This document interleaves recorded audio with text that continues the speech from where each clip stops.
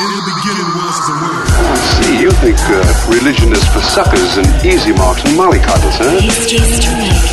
You think Jesus was some kind of a sissy, eh? Jesus had guts. Every choice you are made.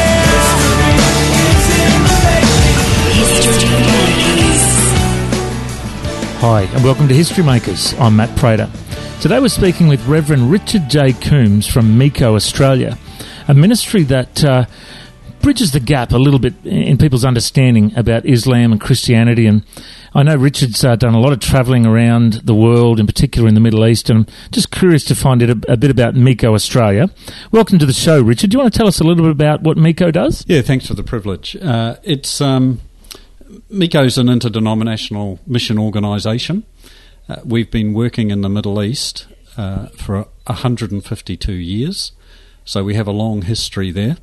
And our prime mission really is to encourage pastors to work with the National Evangelical Church, to train leaders, and also to just be a real encouragement to believers in the midst of the difficulties that they face as believers living in that kind of community.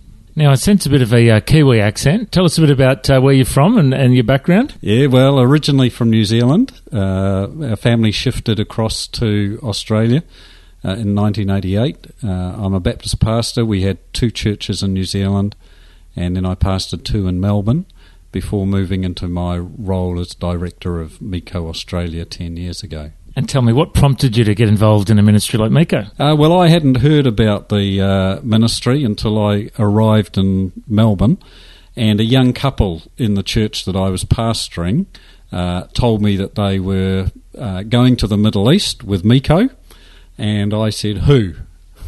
I wanted to support them, so I got involved with Miko at grassroots level. And then over the years, my involvement increased. I became the Australian chairman for the organisation. I was privileged to serve as international chairman for the mission for a period of 6 years before I moved into this role as Australian director. Now, let me just ask you a couple of questions about, Islam and, outreaching to those that are part of the Muslim faith. What's your advice? If say, a Christian meets a Muslim person, they say, I've heard that they say it's best that men witness to men and women witness to women because that's very culturally sensitive to do that. So, say for me, if I just sit down at a coffee shop and notice there's a Muslim bloke sitting there next to me, what would your advice be? How would I start a conversation? What would be a good way to bridge a gap and maybe share the good news with him? What's your advice? Well, first of all, just treat them as ordinary people because that's who they are. And I remember one experience in Beirut, driving in a taxi, and the taxi driver was a Muslim person. He turned to me, he said, are you a Christian? I said, yes, I am. He said, why aren't you a Muslim? Well, that gave an immediate in for a conversation to begin. And one of the things you become very aware of in the Middle East is they are very spiritually aware. They're inquisitive. So generally speaking, if you begin talking about religious things, spiritual things, they are very open to listening to what you have to say. Whether they will agree with you or not, that's another issue. Very likely they won't, but it's a real opportunity to plant a seed and just let God's word take action in their lives. Now let me ask, you've travelled a lot and you obviously see how different things are in the Middle East compared to Australia. A lot of Muslims in Australia, as much as the federal government would love Muslims to integrate and for us to be a multicultural society, many of them actually don't want to integrate with Aussies. So is that a big barrier that comes up between Aussies and Muslims? Well, I can really only speak from the perceptions that you read through the media, and I think it is. A lot of Middle Easterners come because they come from very difficult circumstances. The Christian community particularly, they've been persecuted. And so when they come here, they still want things that are familiar, that they feel safe with. And therefore, I guess to some degree, they stay within the boundaries of their own communities. Now, admittedly, that makes it difficult for integration, assimilation, whatever you want to call it.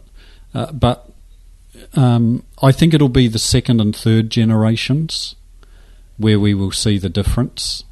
A lot of these families, like other ethnic groups, cultural groups, they'll speak in their own national language, continue with their practices.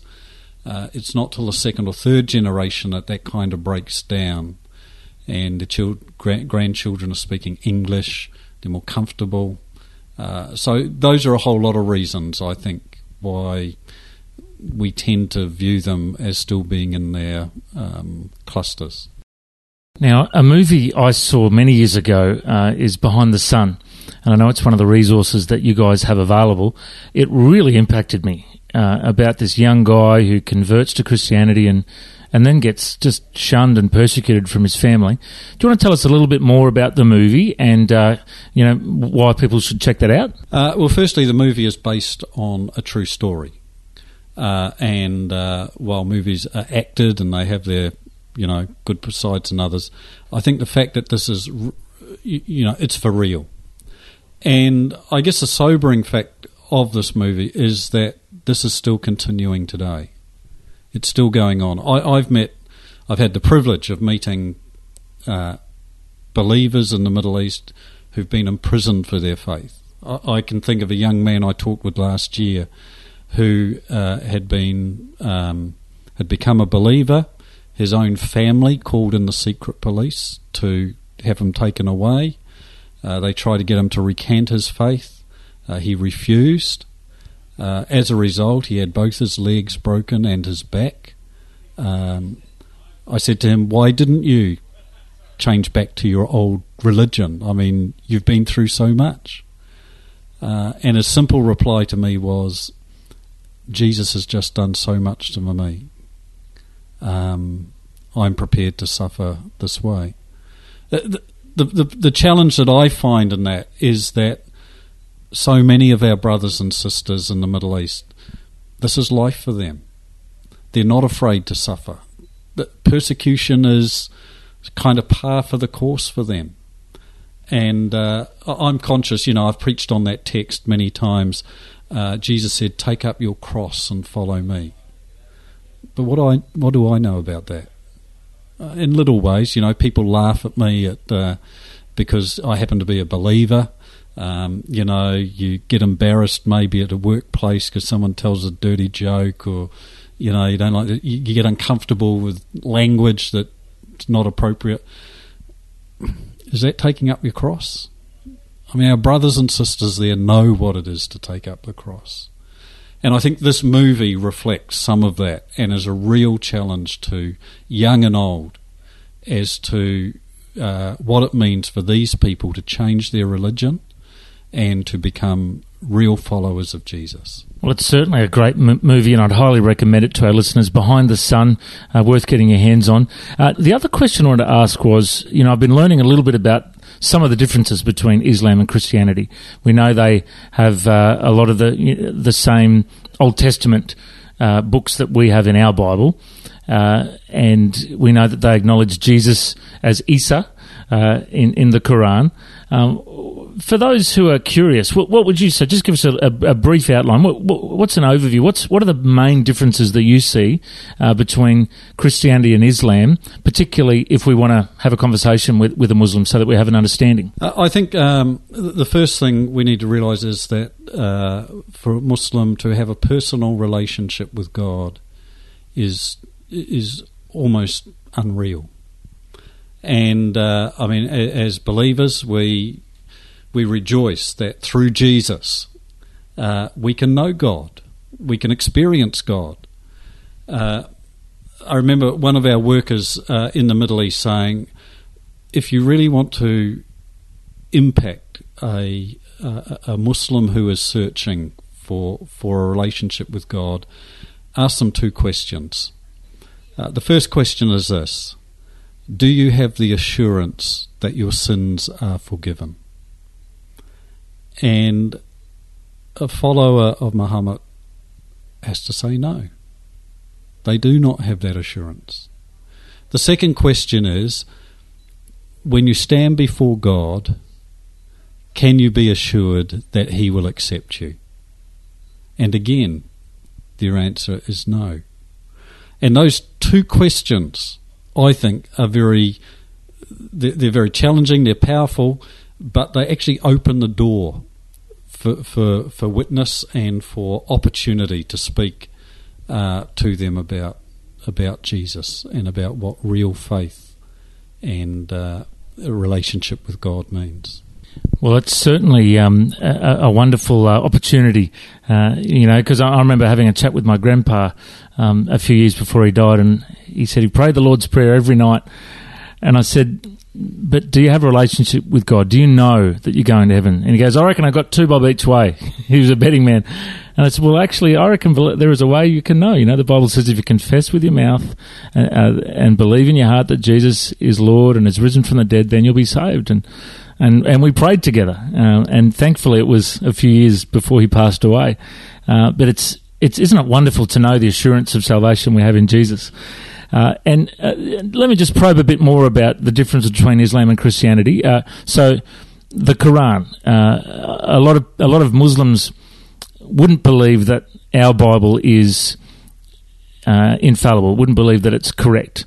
What are the main differences between what the Quran teaches and what the Bible teaches? There's a big question for you, but have you got just a few things you can throw out for us? Well, I guess again it comes back, I think, as a believer to who Jesus is. Because the New Testament story is all about why Jesus came and what he did for us and how we can have that relationship with God. The Quran does mentions nothing about that. I think probably even further than just what's the difference between the Quran and the Christian Bible is more, what's the difference between the character of Muhammad and the character of Jesus? And there's a huge difference. Muhammad admitted he was a sinner. Can a fallible man enable us to find acceptance with God? Jesus was sinless. And I think, more than just that difference in the texts, it's actually about the character of the 2 prophets, as it were. And as a Christian, the Bible and Jesus are far and away much more clear in how we can know God in a very personal way. Well, it's been so good to have you on the show today, and I'm just curious if people want to find out more about Miko Australia. I see the website aboutmiko.org is the website there. If people want to get in contact with you and find out more, I guess you guys are available to speak, and I know you're at different conferences. Tell us a bit more about, if people contact you, what services you have available. Sure. Well, I do a lot of speaking in churches and mainly talking about what God is doing in the Middle East today. I mean, because the papers and the media portray it as all, being blown up with bombs and terrorists, and it's nothing like that.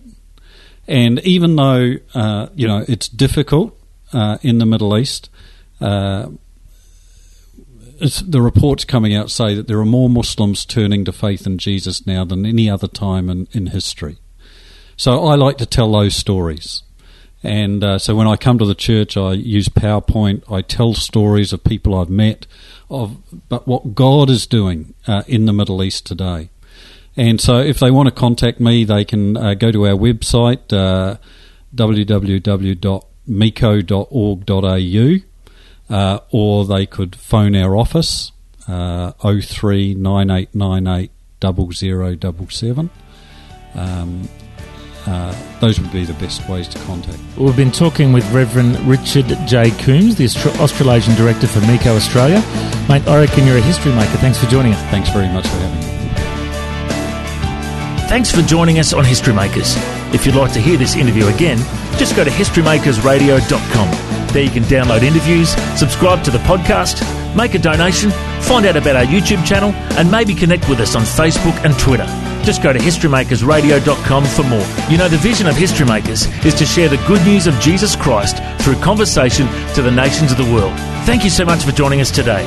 I'm Matt Prater. Why don't you go and make history? History Makers.